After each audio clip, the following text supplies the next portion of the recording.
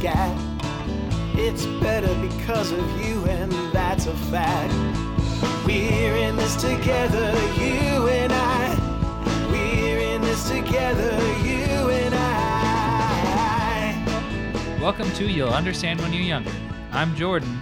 And I'm Brian. And we're a father and son who like scouring the corners of the internet for information and sharing it with each other. And for the next 40-ish minutes, that's exactly what we're gonna do. You ready, Dad? I'm ready. Chapter 1, A Weekly Question. So, Jordan, where's the worst smelling place that you've been?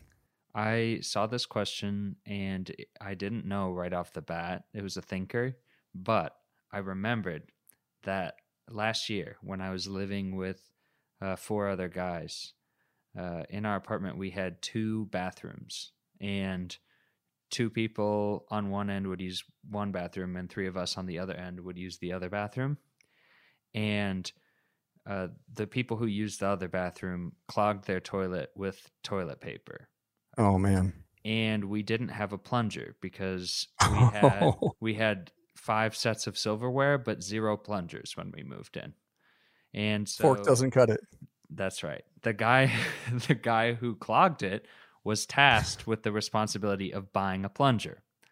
Good. So he walks down to Walgreens and he looks at the plunger options and he decides they're all too expensive because at Walgreens the plunger is $11. And he doesn't have a car, so he decides he's going to let it simmer and just use our bathroom while the water naturally decreases.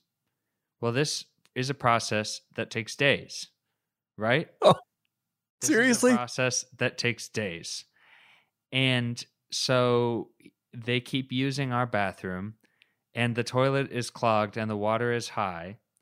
And that itself smelled bad. Okay? If you can imagine it, that itself smelled I don't bad. want to. If you can imagine it, that itself smelled bad. But the door was shut, so it was fine. However, we got really frustrated with them using our bathroom because it was 5 dudes sharing one bathroom, sharing the shower, sharing the toilet, all because one guy wouldn't spend $11 on a plunger. And so one day, one of the roommates who uses the other bathroom, our bathroom, says, "That's it. You're buying a plunger. If you don't buy it in the next 24 hours, it's going to start smelling real bad on your end of the apartment because I'm pouring this half gallon of expired milk on top of the water in the toilet." And we all laugh because we think he's telling a joke, of course. And then we all go to sleep, I think rather drunkenly that night. And I wake up on the floor for reasons I can't explain. And it is the worst place I've ever smelled. I wake up and I immediately have to vomit. And not because I'm hungover, but because it reeks of expired milk, which is one of the most rancid smells in all of existence. So then I'm like, why the heck does it smell in here? Why does it smell in here? And I'm trying to locate the smell while also like trying to not involuntarily vomit. And I walk over to the closed bathroom door and I was like, if that's what their shit smells like, they need to go see a doctor. I open the bathroom and I look in the toilet and there's curdled milk floating on the top of the plugged toilet. And then I did vomit in the sink. And I left the apartment and I called my roommate and I said, "I can't believe you frickin' did that. I cannot believe that you poured that milk in there. I'm not returning to this apartment until the place does not smell and the toilet is not clogged." And the guy who clogged the toilet went and bought the $11 plunger that day. A couple of days late. So I do have to ask you. So he bought the plunger, which is great.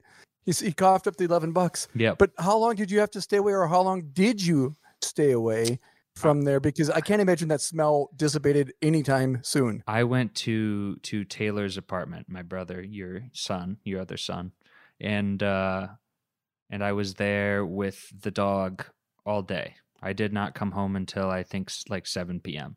And they were eating pizza. They were hanging out. The smell was gone. They had opened the windows and stuff. And it was winter, so it was a sacrifice. We had to reheat the entire apartment. You know. Oh my God.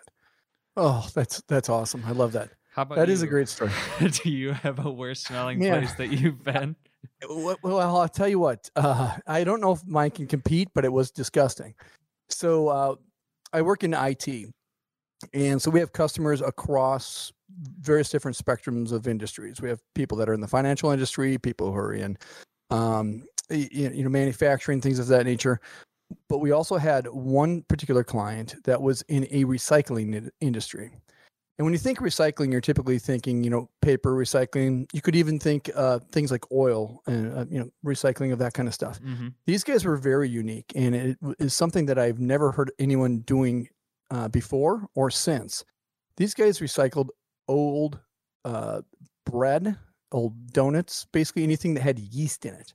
So you can start just thinking that way, that old products that have maybe expired in terms of bread. It's not quite as bad as milk, but it starts to get pretty bad there. Yes, it does. So this client, the way that they got stuff was that they reached out to all the donut shops in the Minneapolis area and a lot of the bakeries and said, hey, if you guys are looking for a place to get rid of your expired goods, we will take them. And then, again, that seems like a great business model until you really realize what happens when that stuff comes into a specific building. They went ahead and gathered all this stuff and put it into a mound. And when I say a mound, I'm not talking like something that's 2 or 3 feet high.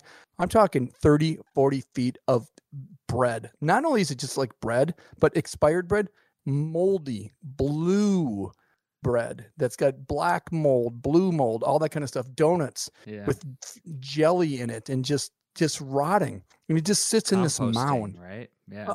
Absolutely. It's the biggest compost I've ever seen in my life.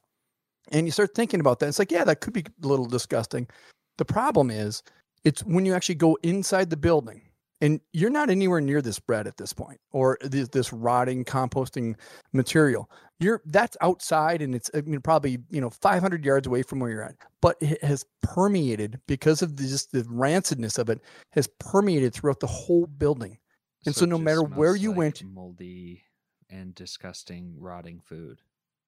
That and it smells like when you leave a bar at bar time and you're getting ready to go and you just smell that beer that's been on the ground. Yeah. That is the other on top of it. That's what you smell. And it's just disgusting. And the worst part is that, like I said, it permeates the whole everything that there is. And so you don't really realize this until you start doing a few things. So we were doing a project there, and one of the guys who works on my team was helping to set up some new servers. This is years and years ago, so there was no virtual machine type stuff. This is actual physical servers. And he was hungry, and they were getting ready to talk about ordering food. It's probably 9:30, 10 o'clock at night, so they've been working for a long time. He starts thinking, man, I don't know if I can eat with this smell going around. I mean, you talked about having pizza. That's what they're going to order. And he's like, I just don't think I can do that. Yeah. So he remembered seeing a dish of candy, wrapped candy, butterscotch candies or what have you, sitting at the front desk. He's like, you know what? I can get through the next couple of hours if I just have a piece of candy. He goes down, unwraps the piece of the candy, puts it into his mouth and gagged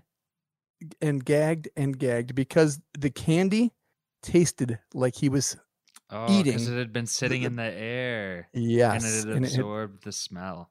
Absolutely. That disgusting. Is disgusting. That is disgusting. That's like drinking expired milk, which is disgusting. Well, and the worst part about it was when you left this place, that smell permeated into your garments. So your clothes smelled like it. So you didn't just get out of there and it was gone. Like kind of like when you went to Taylor's apartment, you didn't have to deal with the smell. Right. You're driving home smelling this and it's in there. And the other piece of this that makes it, and this isn't the smell, but it just kind of helps you understand how disgusting the whole process was. When you went out to your car, there were little globules of fat that looked like, drops of rain, but they were actual globules of fat from the burning that they had done from all of the expired material. Oh man. And so that was on your car. Sanitary.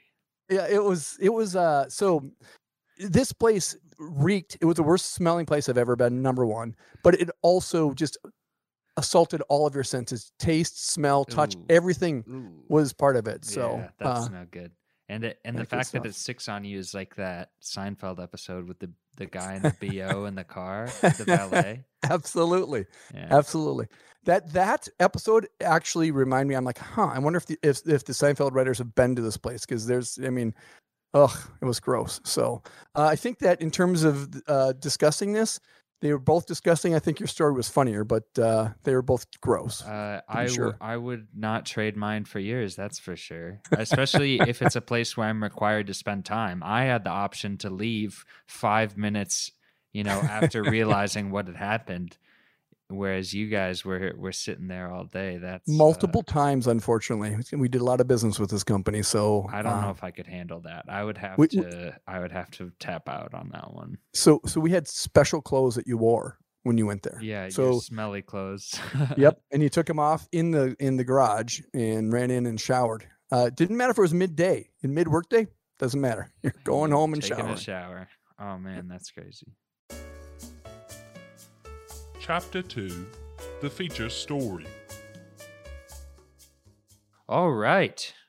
This week, I decided that we are going to talk about 5G because I saw a rash of articles that United Arab Emirates, the plane people, that's the country. Emirates Flights, whatever it is. What are they called? Fly Emirates. There it is. I was right. Fly Emirates, they grounded a bunch of 777s because Verizon turned their 5G towers online. And Right. I was curious why that would be. I had a general guess. We have to put our phones in airplane mode when we're flying anyway, because of the instruments that the plane uses to fly. But I wanted to know what specifically it was about 5G that was different, that caused them to ground some things, whether that would be cause for concern.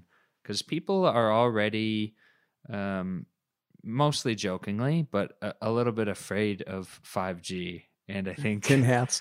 Yeah, exactly. And so I want to validate them, because 5G might in fact kill you, but not the way your QAnon uncle thinks that it will. Not because it's going to give you cancer or anything like that, but it might ruin the altimeter on the plane that you're flying on. And if your flight has the wrong altitude calculated, then landing is going to be a little rough. So I have a question for you before you get into that. The first question is, so you mentioned, we're required to put our phones into airplane mode. So what percentage of people do you think actually put their phones into airplane mode when we're supposed to put it into airplane mode? And I don't mean like put your phone into airplane mode and they do it, but before you take off and actually get in the air. What percentage of people do you think actually do that? If I had to guess, I would think 4 in 5 people obey the instruction and put it in airplane mode. But I think that elderly people in particular don't do it, from my observation. And then people who just don't understand how the internet works, maybe not because they're elderly, but because they just don't get it. And so they turn on airplane mode, and then they realize that they can't check their Instagram, so they turn it off. And then in the flight, they can't check their Instagram anyway because they don't actually get any cell service up there, and they don't leave it on. What would be your guess? I was going to actually say that a greater percentage than 20% leave it on. I was going to say something around 65 to 70% of the people do put airplane mode on, but 30% do not put airplane mode on. I think that's reasonable. Yeah, I know that's not much of a difference, but when we're talking about the number of people, the number of flights, especially as we start getting into what you're talking about from a 5G perspective, that could be an issue. So sorry to interrupt. I just was curious to see what your thoughts were on that. Don't. It's not interrupting. Ask questions anytime. Of course, that's the whole point.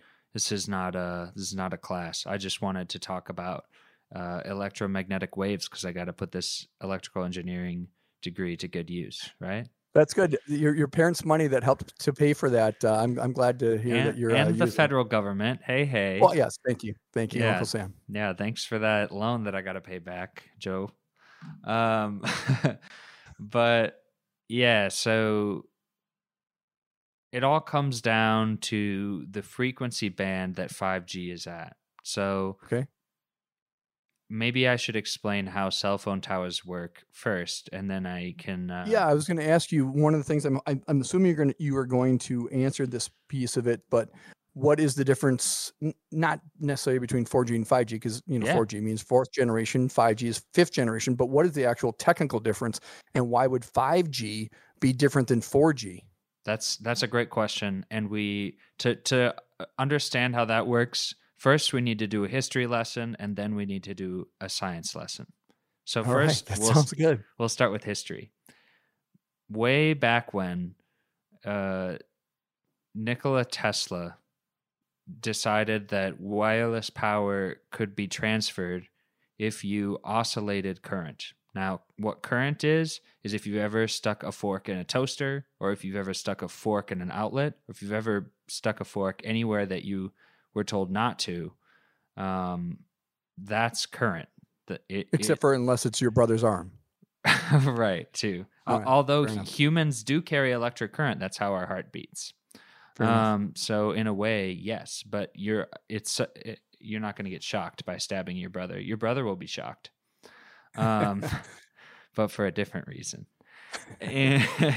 Anyway, he never built it, but he believed that you could wirely transmit power, which is something that we're exploring again these days, but still hasn't really been built.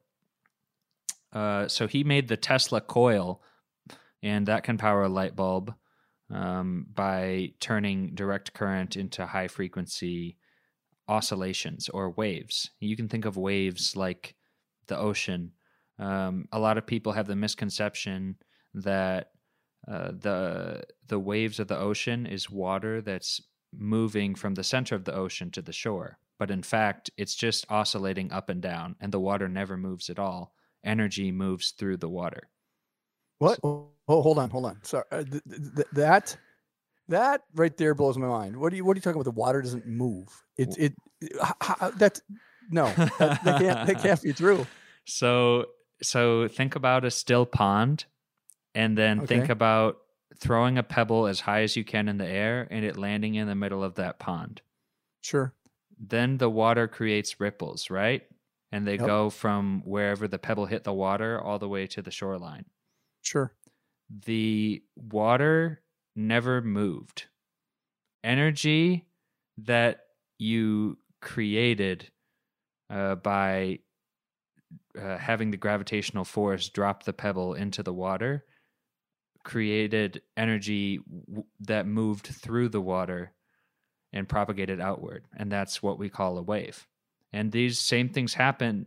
They're visible in water, but these same things happen in gases like air. So by forcing energy into the air, you could say, at a certain frequency, you can transmit data or power, energy, basically. So that's how we're doing cell towers. That's how we do everything. Yeah. So the first way that we actually applied it, beyond the Tesla coil, which if you haven't seen one of those, you should Google it for sure, was at very low frequency bands, and that was radio, AM radio specifically. Sure. Now, people my age might not know much about AM radio, but I'm guessing you do, and it's still puttering around out there. And do you know the difference between AM and FM radio, Dad? So if I'm remembering correctly, I won't be able to get the science piece of it. Not the science. AM radio waves are longer waves, and That's thus right. they can travel further. So one of the things that I remember when I was a kid, speaking of AM radio, I happen to be a sports fan. So one of the things that I could do at night, this was mostly at night, and maybe you understand why it was at night versus during the daytime that it was more effective. I think a lot of it was there wasn't as much traffic in the air because a lot of the FM stations used to have like a time that they could be up and running, but the AM radio stations did not have that time, and it had to do with the different way that the waves in the AM radio worked. So you could listen to a baseball game from St. Louis when you were in Minneapolis. So there's a station in St. Louis called KMOX, and they broadcast all the Cardinals games.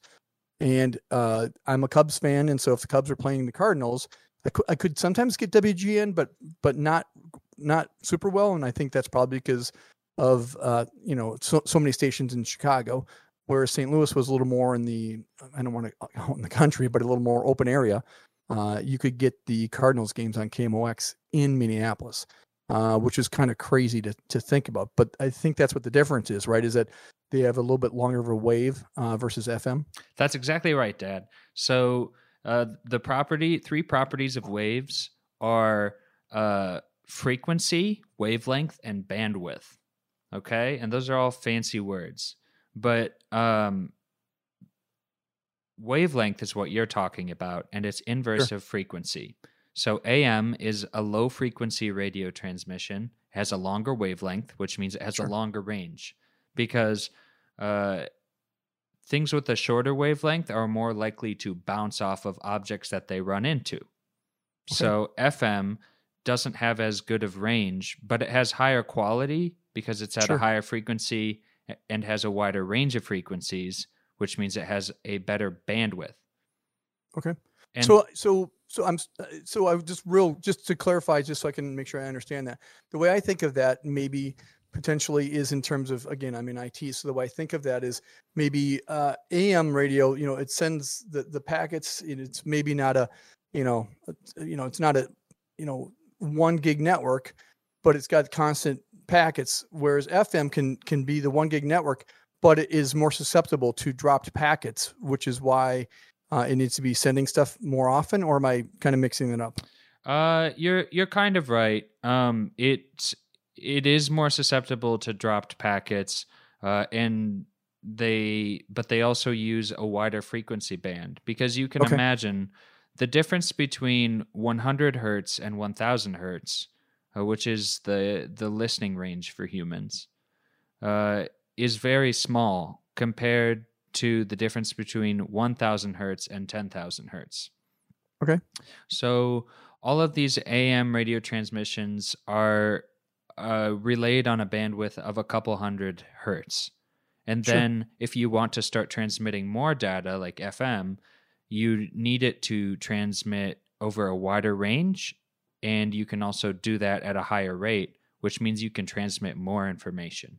So we started with AM, we moved on to FM, and then we started moving on to microwaves, which is an instrument in your kitchen, but it's also a type of wave. And microwaves, the kitchen appliance, use high-frequency waves to transmit energy through your food. And the movement of that through the food is what cooks it. And you can use that stuff over longer ranges as well. You can transmit higher frequency waves over longer ranges. And if you want something like a cell phone to work as we know it today, you need to use these higher frequency options because you're trying to send more data and you need more bandwidth. Gotcha. And that led to the creation of cell towers, starting with 2G, which operated not on the kilohertz range like FM radio, but the gigahertz range, because there's a lot of people with phones, there's a lot of data that they're trying to encode, and it needs to travel at a relatively fast speed. The downside of using a higher frequency, of course, is that shorter wavelength. So you have to build more towers. So when they first started with 2G, they could have picked any frequency at all, but they calculated how many towers they would need to build to serve every person in America if it was at a 1.9 gigahertz frequency, and they said, okay, this is it. This is what we're doing. Nobody could have predicted that when Steve Jobs came out with the iPhone, that the internet usage on phones would become integral to daily life, because BlackBerry had already added internet to phones, but it was for the privileged few, and a lot of people did not see that becoming a wide use case. Right. But the amount of information that we expect from Snapchat, from Facebook, from Instagram, and from Safari as well as the boring old functions like text and phone, require a lot of bandwidth. And the more people who use the band, the slower the speeds that we see for our internet on our phone or any kind of Right. wireless information transmission. And Sure. so the companies keep moving on to different bandwidths that can transmit more data faster to keep up with the demand of users. Gotcha. So then 3G is at a slightly higher frequency, I think 2.2 gigahertz. 4G is in the upper twos, and 5G, or sorry, I think 4G was in the upper twos and lower threes, and 5G is in the upper threes. So talking 3.6 gigahertz to 3.9 gigahertz. And the issue with that is the wavelength of these waves starts to get so small that it will reflect off of everyday objects like buildings and cars and roads. And so they have to build a lot of towers. Specifically in cities, they have to build 5G towers, which is what people are afraid of. Because historically, in the past, your cell phone tower wasn't something that you see and interact with. And now they're building them everywhere, and people are going, why are they building this 5G tower here? They must be trying to inflict cancer on me. But the truth is, the faster our internet becomes on our phones, any kind of radio transmission, the more towers we're going to have, which is why it takes a longer time to roll out each time they do a new generation. And the other problem is that all of our bandwidth chunks are controlled by the government, and they assign them to different people. And so airplane altimeters use 4.0 gigahertz to 4.2 gigahertz for transmission. And I see where we're 5G headed. uses 3.6 to 3.9 gigahertz transmission. Uh-huh. Could be a little overlap. That's right. And the thing that you have to remember with a wave is that it shoots in all directions from where it is being propagated from. So there's a Z component, an X component, and a Y component. And so even though the planes are up in the air, they're communicating with devices on the ground, and you can get interference at certain frequencies. However, the big carriers have been testing their equipment and finding that it operates mostly fine and that the grounding is unnecessary. I'm wondering, however, if the more people who end up with 5G signals and the more 5G towers that they build, if there will be more interference on the line that will affect plane altimeters. And in that case, they're going to have to develop an altimeter on an even higher frequency bandwidth, which will require upgrades to planes and also a lot of R&D effort. So that, As well as higher tickets for me to get someplace, I bet. yes, probably it'll translate to that. Even though tickets, I think, mostly rely on the cost of jet fuel at any given time. So when you think about this, Yeah. Aren't there places in the world that actually have 5G rolled out pretty ubiquitously? I thought that places in Europe it had it all over the place, but maybe I'm mistaken there. I was thinking that places in France and Germany and Switzerland and stuff had 5G pretty well covered. You might know better than I, and it's also highly possible that different regulators assign different bands for 5G usage. So You mean outside the U.S. it could be different than what it is here? totally. So Gotcha. So Verizon, their C band operates from 3.6 to 3.9 gigahertz. But maybe in Europe it's lower, or maybe the altimeters that they put in the Airbus planes don't use a frequency that's close to it. I mean, I could be making that up just in my head. I thought for sure that it was. I mean, Europe's ahead of us on everything, right? So Yeah, sure. So Yeah, everybody knows Europe is the innovative capital of the world, not There you China or Japan there you or go. the United States. So yes. So as they're rolling 5G out across the U.S., and I know that's now makes a little more sense as to why it's taking so long, because they have to have so many towers. a lot more. So when you're traveling and you go to New York, you may have 5G everywhere, right? Because they've already got that stuff set up, and they're able to put the towers up in downtown New York in a different way than they are out in the range, in the open sky country like Montana. So in your mind, as we have T-Mobile and Verizon and AT&T trying to talk about, they've got the most 5G coverage. Are they really talking about real 5G, like what you were talking about here? Or are they talking about some type of synthetic 5G that is, they can call it 5G, but it's really not? I'd be curious on that, because it seems like this 5G rollout, like you said, it's going to take a while, but I honestly think that it's been going for like 10 years. Yeah. Well, first, let me clear up a misconception there. It's actually harder to roll out 5G to a place like New York because there's more obstructions. So the way that they roll that out is a little bit different. They might even use like higher frequencies and very small spaced apart 5G antennas. Because if you roll out a regular 5G antenna that is getting reflected off all of the buildings, then that's a very costly endeavor. So there's actually a thing called 5G millimeter wave, which is again like a super high frequency that they've also added to our phone antennas that can work in those urban situations where the restrictions are even tighter. So they're just throwing an antenna on anything they can to transmit 5G in a place like that. However, on an open range where there's no obstructions at all, a wave can travel its ideal distance, which still is shorter than an AM radio, but there's fewer obstructions, so there's much lower chance of dropped packets, right? That makes sense. The problem with that is people don't live on the open range. People live in New York.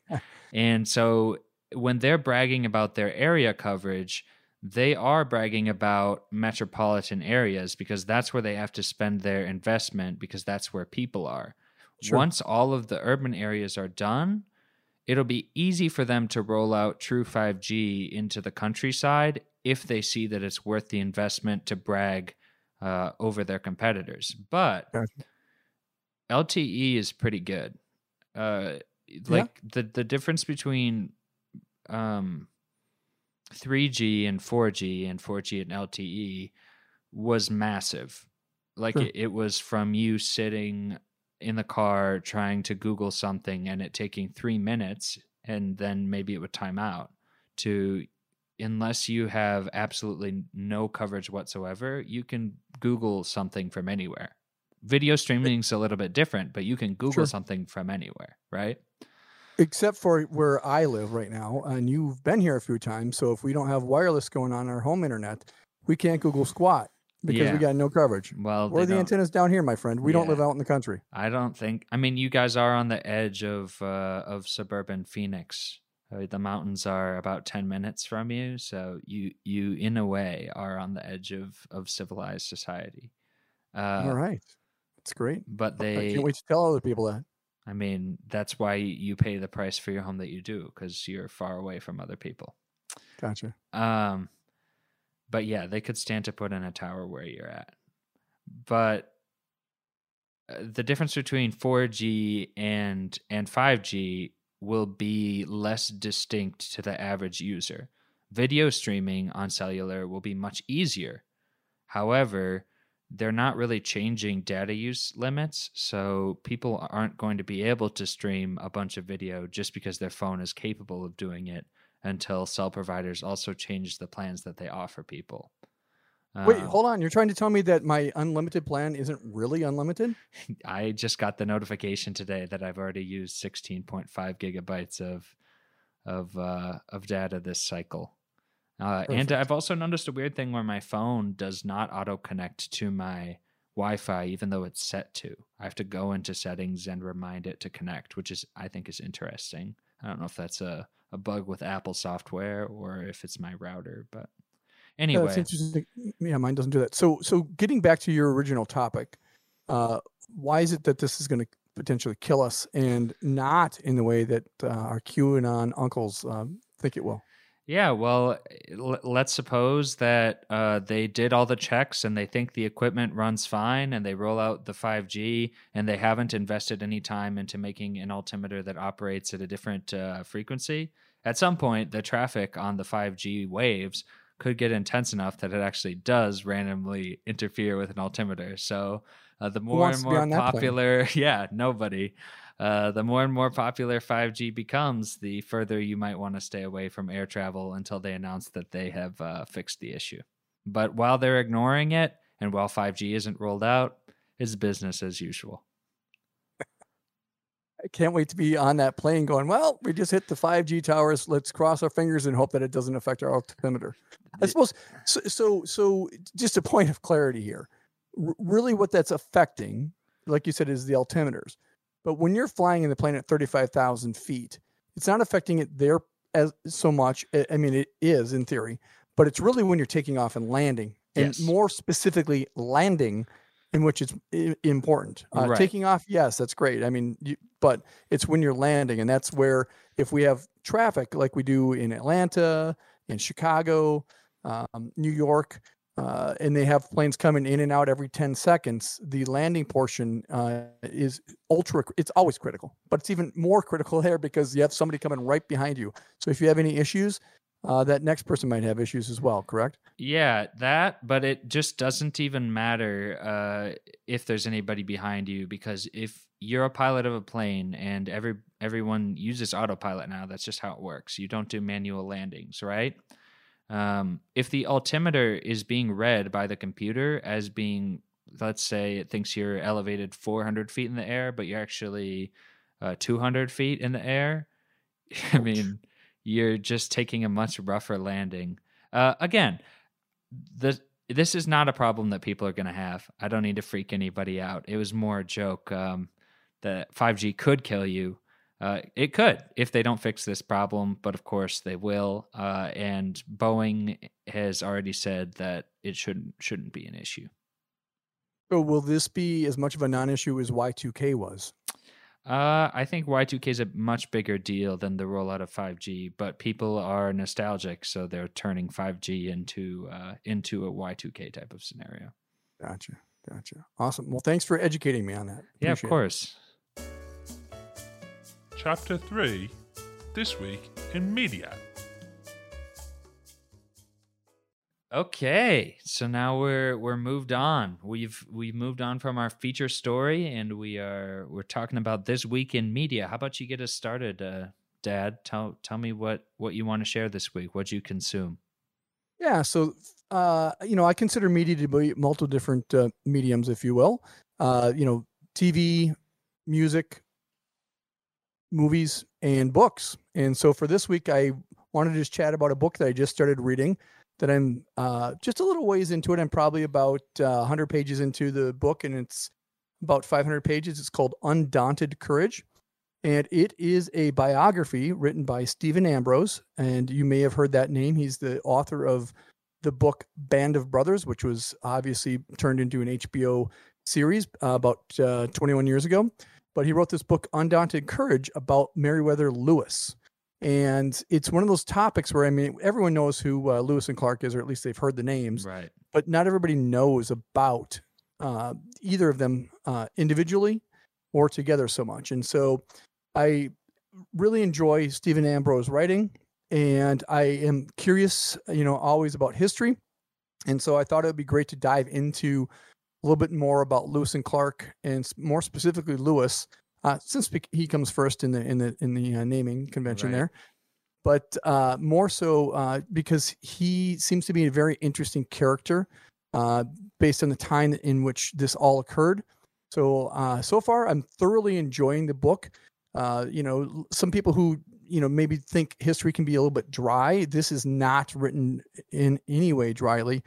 Stephen Ambrose is a very accomplished writer, and he does a great job of making the pages come to life. One of the things he talks about at the beginning in his foreword is the research that he did was to go in and read all of the journals that Meriwether Lewis had written during his whole campaign across the United States. And so he read all of the daily journals so he could get a flavor of who Meriwether Lewis was.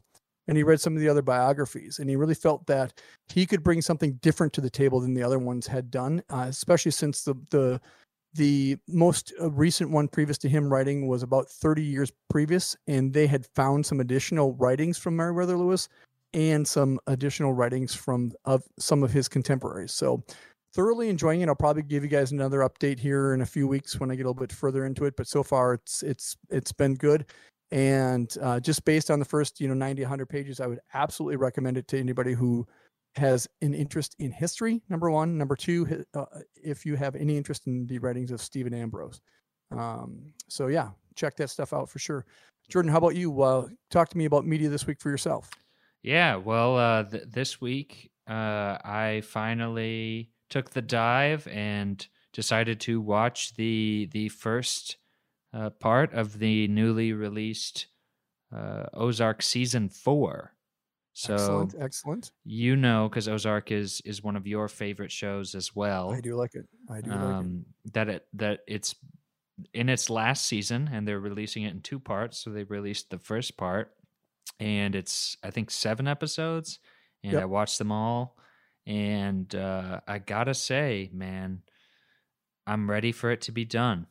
It was good, but it's hard to watch because of the vibe of the show. Like, okay, so explain to me what you mean by that. I'm curious. And before you dive into that, just kind of a warning.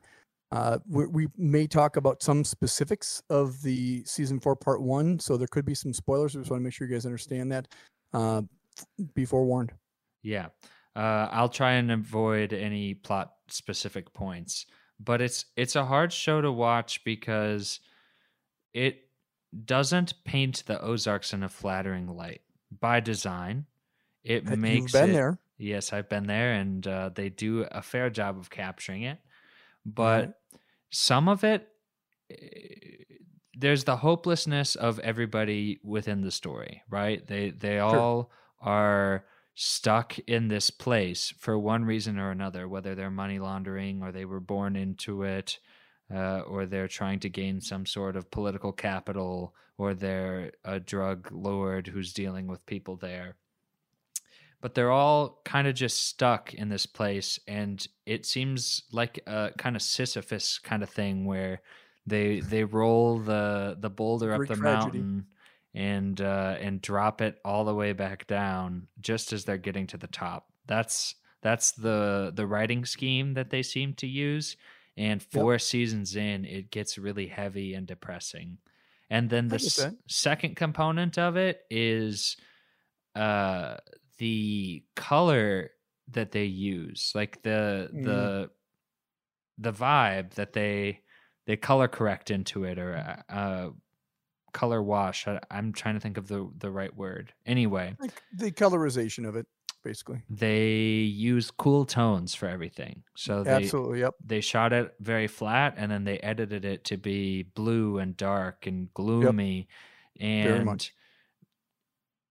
It probably shouldn't affect me as much as it does, but when I'm just watching 7 episodes straight, one a day. You can't do that, man. No, not a binge, but 1 a day or 2 a day. Dude. Without any other show to cleanse my palate, it gets a little bit. You need some comedy. Yeah, it gets a little bit just down in the dumps, kind of gloomy. And so that was my struggle. And I also think that the 4th season, part 1, while good, just doesn't stack up with the first. I think the first 2 seasons are really amazing. I think that was probably their best work. And I'm glad to see that they're tying up the storylines now. And they've certainly kept it. They haven't gone off beat. They haven't done anything that I didn't expect them to do, which I like. I like when I kind of know the course of the show and it all makes sense. But I think that it's time for them to tie things up down in the Ozarks. So, yeah. So I'm going to agree with a couple things there. It absolutely is dark, and the way that they film it really kind of brings you into that mood. It's definitely one of those things where when you're done watching that, you need some comedy or some some music that's lighter. I don't know. It can certainly bring you down. I mean, don't be having an adult beverage while you're watching that thing. That's going to just bring you even deeper in. No kidding. The other thing I'll agree with you on is that season 4 definitely is stronger than season 3. Season 3 by far was the weakest season. I did not like the way that it ended. I thought it was kind of silly the way they ended it. And they kind of painted themselves into a corner with how they had to start season 4. And I think that they did a good job of painting themselves out of the corner, if that's a term, with the way they did part 1, which is good. But it definitely is dark. The one thing, and this is not a spoiler, the one thing that just I totally had forgotten that just grossed me out, and I remembered it, 10 minutes in, was Darlene and Wyatt. Come on. Oh my God. Is there a more disgusting couple? And I don't mean they do gratuitous PDA there too. Oh my God. Like they really wanted you to feel it. They really wanted you to feel the disgust, because I did. There was a moment there where they were locked lips for a good 45 seconds, and I was like, when is this gonna end? Why can't they do a peck on the cheek or something? That's not Darlene. She's passionate. Yeah. Yep, she is. Man. So yes, that was disgusting. I tried to stay away from the incest because it hurts me to even think about, or not incest, sorry. Well, it could have been. Who knows? I mean, it is the immense age gap, verging on pedophilia. Yeah.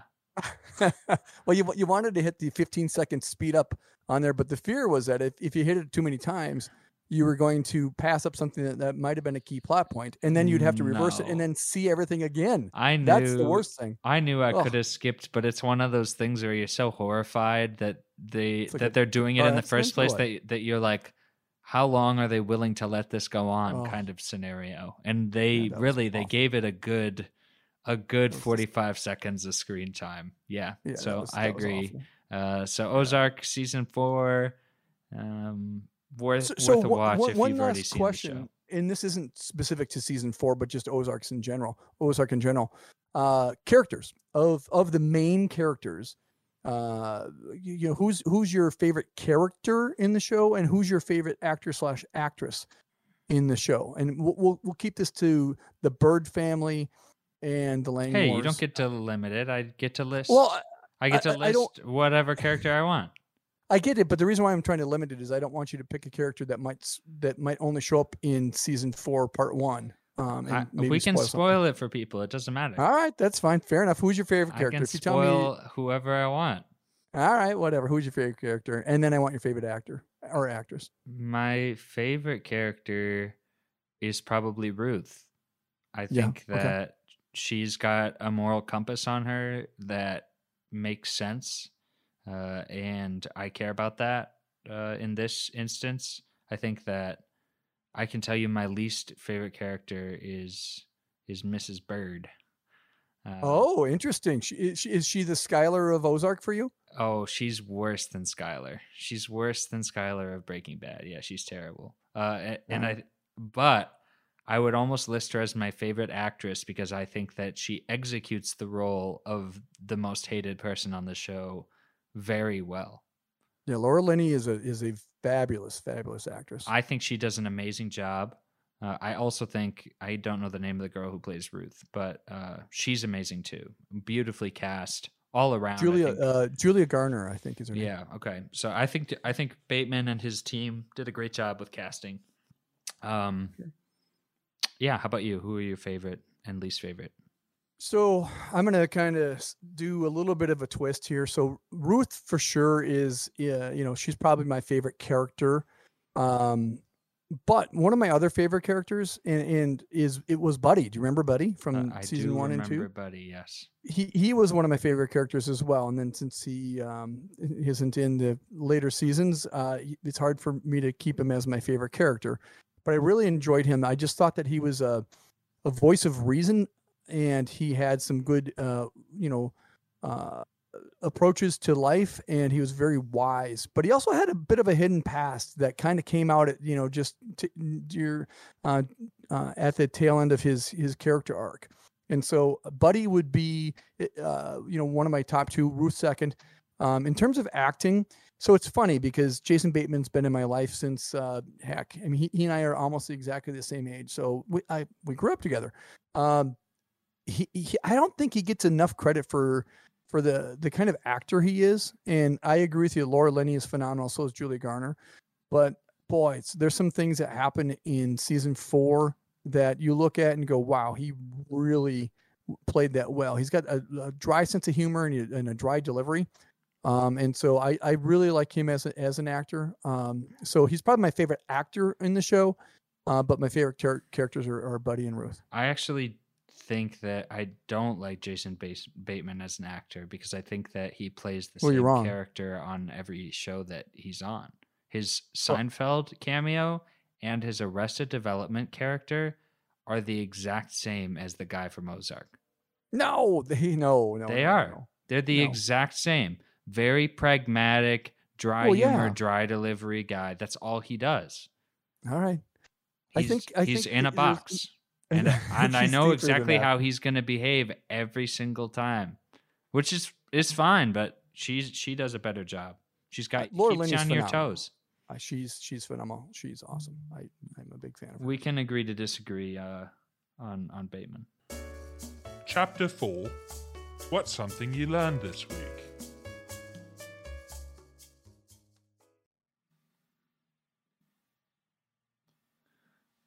All right, Pops, what's something you learned this week? Well, I learned something about crows this week. Crows the animal? Crows the animal, yes, exactly. As the crow flies? As the crow flies, exactly. That same type of thing. So there's a e-newsletter that I get. I don't even remember which one it is, to be honest with you, but it had the headline, crows know who you are.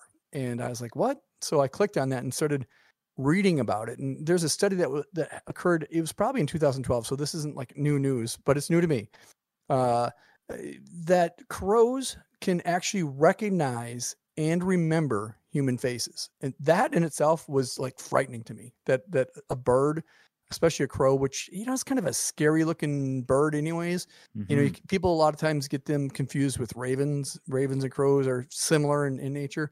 But not only can they recognize and remember your human faces, but they specifically remember you if they had a bad experience around you. So meaning, let's say that you were sitting out in your front yard and some crows landed on your lawn and you went to go chase them away. They would remember that it was you, Jordan, that did that versus me, versus mom. Not only that, but they then pass that information on to their buddies. So by honking or whatever they do. Yes, by squawking. and talking to their buddies. And what will happen is, let's say you have Mr. and Mrs. Crow that are hanging out in our front yard. You scare them away. They go and tell their two friends, and then they go on vacation. Their two friends will come to your yard and squawk at you when you come out to make up for the fact that the folks went on vacation. Beyond that, what happens, and this is incredible to me, I can't believe that this happens. Beyond that, not only will the people who were taking over remember you, but when they leave and that couple that went on their honeymoon comes back and has babies, guess what? Those babies who've never seen you before, they know about you. That is frightening to me. So when I read that, I was like, holy crap, this is insanity. That's a good fun fact, Dad, and I have a guess as to why that is. Okay, I would love to hear it. I think that people started using scarecrows, and the crows had to learn to distinguish between people that would actually harm them and something that just stands in the field.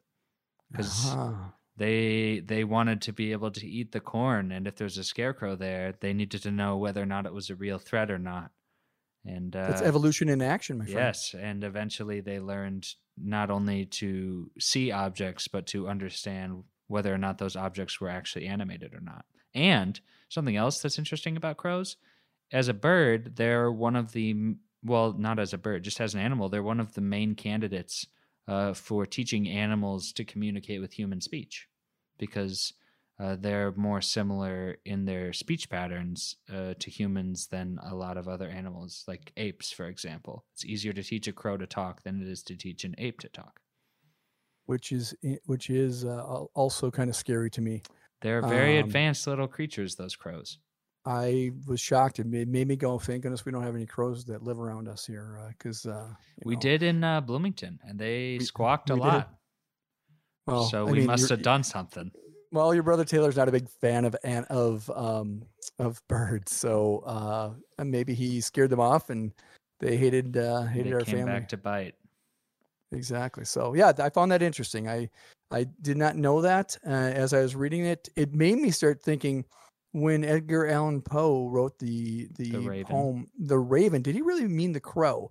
And so I actually looked up, I knew that they're different birds, but how different are they? And they are semi-related. I can't tell you the specifics because I don't remember all the details of it, but ravens and crows have some familial aspect to them. Ancestry. Mhm. Yep, back in the past. So maybe Edgar Allan Poe, and they also look fairly similar. If you're not up close, so maybe it's a situation where he actually had a crow that was sitting there staring at him all the time instead of a raven. So who knows? That's a good fact, and it's very possible that Poe got it wrong. I mean, it is difficult to distinguish between them. Personally, I found it is. So how about yourself? Give me something that you may have learned this week. This week, so because a couple weeks ago there was a volcano on an island called Tonga. Yes. I read about that eruption, and I found an interesting metric that they describe explosions in per million units of TNT. That's how they measure the strength of an explosion, which I thought was weird. So then I started looking into TNT, into a Wikipedia rabbit hole. And what I learned was TNT, which is a name for a chemical compound that I can't pronounce, so I won't try, was actually originally invented in the 1860s as a yellow dye. Like we have red dye and yellow dye put in our foods. Okay. That's what TNT was originally developed to be. And a food dye?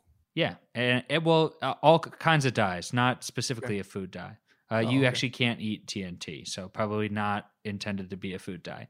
But it was invented as a yellow dye, and its ability or aptitude as an explosive was not discovered for over 2 decades after its invention. So it was just used as a dye on all sorts of things. So, I mean, did people spontaneously combust, from wearing I'm wearing a yellow sweatshirt right now. I know people can't see it, but I'm wearing one. Do I have to worry about this? This is the thing about TNT. The reason why it became so popular as an explosive is because of its stability. C4 is an even improved version. Very stable. It only explodes when you want to, because its melting point is pretty low. So you don't have to heat it up much to turn it into liquid form to put it into things like bombs or canisters. Whereas what they were using before, picric acid, had a very high melting point, and the higher you go in the melting point, the closer you are to the temperature of explosion and combustion. Sure. So it's less stable. Right. And so a German physicist discovered that it had explosive capabilities and that it had a lower melting point. So they started putting it in their warheads during World War I.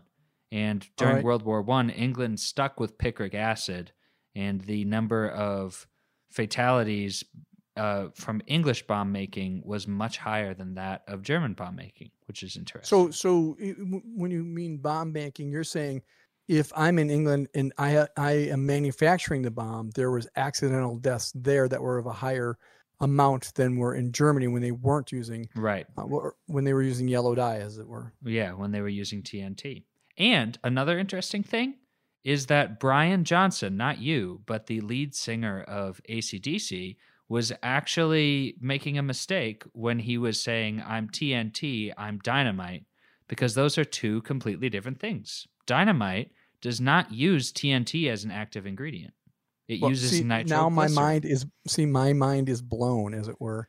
What? Okay, so in all the cartoons, when you see the dynamite and it's labeled TNT pushed down, those are all incorrect. There is no TNT in dynamite at all. Wow. Yeah. In fact, when dynamite was invented, TNT wasn't even known to be an explosive. Whoa. okay, so when was dynamite invented then? I don't have that number written down anywhere. I mean, but regardless, so it was invented at some point in time. Yeah. TNT was at that point in time functioning as a yellow dye, right. and dynamite was the explosive. Only later, and they're used in different ways. So, for example, nitroglycerin, dynamite is a bunch of wood chips or wood shavings that are soaked in nitroglycerin and packed together, and then you light a fuse and they blow up. But TNT is a high velocity detonation, so it's better for packing into warheads that you drop on other people instead of doing it based off of a fuse. You're trying to raise the temperature rapidly and at a high speed.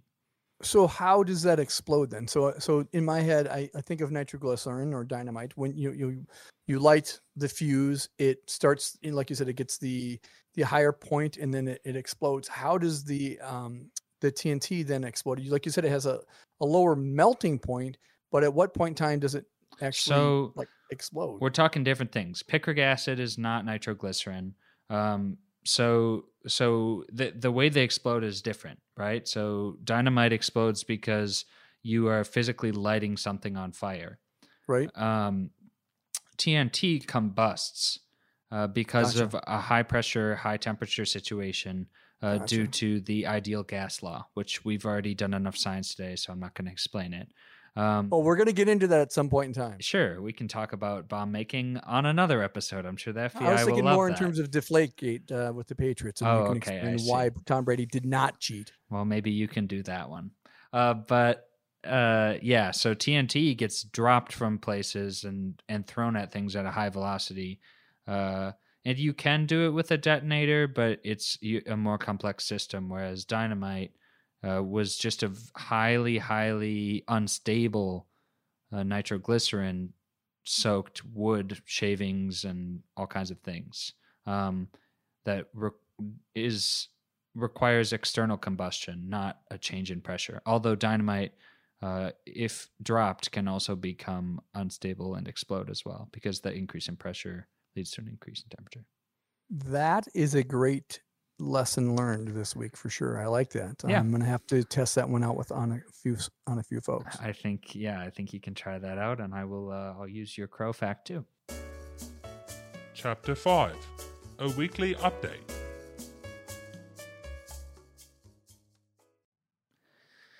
All right. I mean, we made it all the way through. That's great. So we'll wrap it up, and we'll start with my love child this week in chess. This is a segment where I will give you updates on all things going on in the chess world, so that I can increase the profile of chess throughout the world, since we have so many listeners. And this week in chess, the first Super GM event of the year is underway. It's called the Tata Steel Masters. Tata Steel is a car production company out of India who I believe owns Land Rover. And it's a 13-round round-robin chess tournament with classical time controls, which means the players get 2 hours. And it's 14 of the best chess players in the world. You get 1 point for beating an opponent, half a point for drawing. You get 0 points for losing. The 10th round was yesterday. And ranking world champion Magnus Carlsen is in the lead with 7 points. And Anish Giri, who's my favorite chess player, is in second place with 6.5 points. So we're rooting for Anish to get a win and for Magnus to get a draw, so that they can even out in the next round. And then hopefully Anish has a chance to overtake him in the remaining 2 rounds. Nice. So real quick question for you. So you're saying it's the first Super G for folks who are not chess heads. What does Super GM, what does GM stand for? I'm assuming Grandmasters, but I'm not sure that that's the case. That's exactly right. Grandmasters. So chess is a hierarchical structure based off of a rating system called the ELO rating, which assigns you a certain number of points based off of how many points your opponent has. And whether or not you won, draw, or lost against them. So it's all about comparative ranking. And a Super GM is anybody who has a ELO rating of above 2,600. Excellent. That sounds really high. My guess, my rating's probably 1, 2, or 3. Not really a chess guy. Yeah, your rating would be somewhere around 700. You know how the moves work, but you have no strategy. My ELO rating is 1350, and if I work hard for my entire life, I might be able to reach 2200. And that sounds impressive to me. yeah, but that would require an inordinate amount of attention paid to it. And I think anybody can do that if they put the time and they had the interest and the passion for it. But to be a GM, you have to basically be a chess prodigy, to have started when you were really young. And hey, we have it tried, man. ingrained We in we your had brain. you in the chess club in second grade, my I friend. was in chess club for 1 year, and I quit. So Little did you know that. joke's on me. Now it's my favorite thing in the entire world. We tried, my friend. All right. Hey, so my this week in, I'm going to rotate a few things as we go through. My passions in life are, I like music, I like sports, I like exercise. I'm going to rotate through a few different things. This week, I'm going to go into the exercise aspect of things. If you don't know this, if you know Jordan and I, you may know this, or if you know us, you may not know this, but Jordan and I are both going to do something for the very first time upcoming here in April. We are both going to run a full marathon for the first time in our lives. And so, as you can imagine, that requires some level of effort in terms of training. And so what I wanted to do was just kind of give you a kind of an insight into the kind of training that I'm doing and the things that I do as it relates to the marathon. Jordan is following a different plan, and he's doing things a little bit different than I am, but that's probably based on a couple factors. One, that he's far younger than I am and his body can recover. So he could probably go out and run the marathon right now.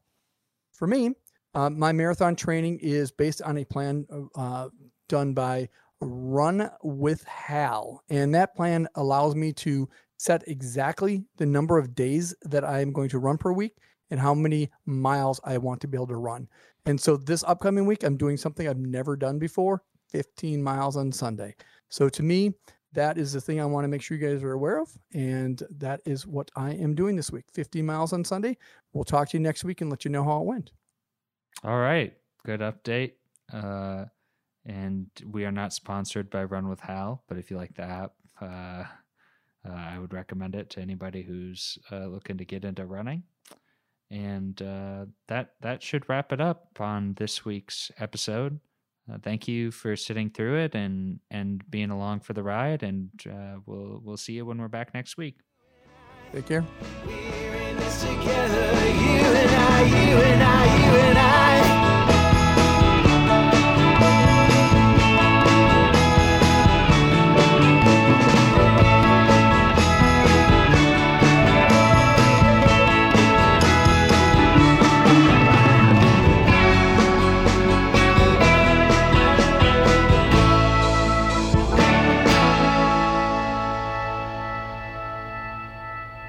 This concludes side 1.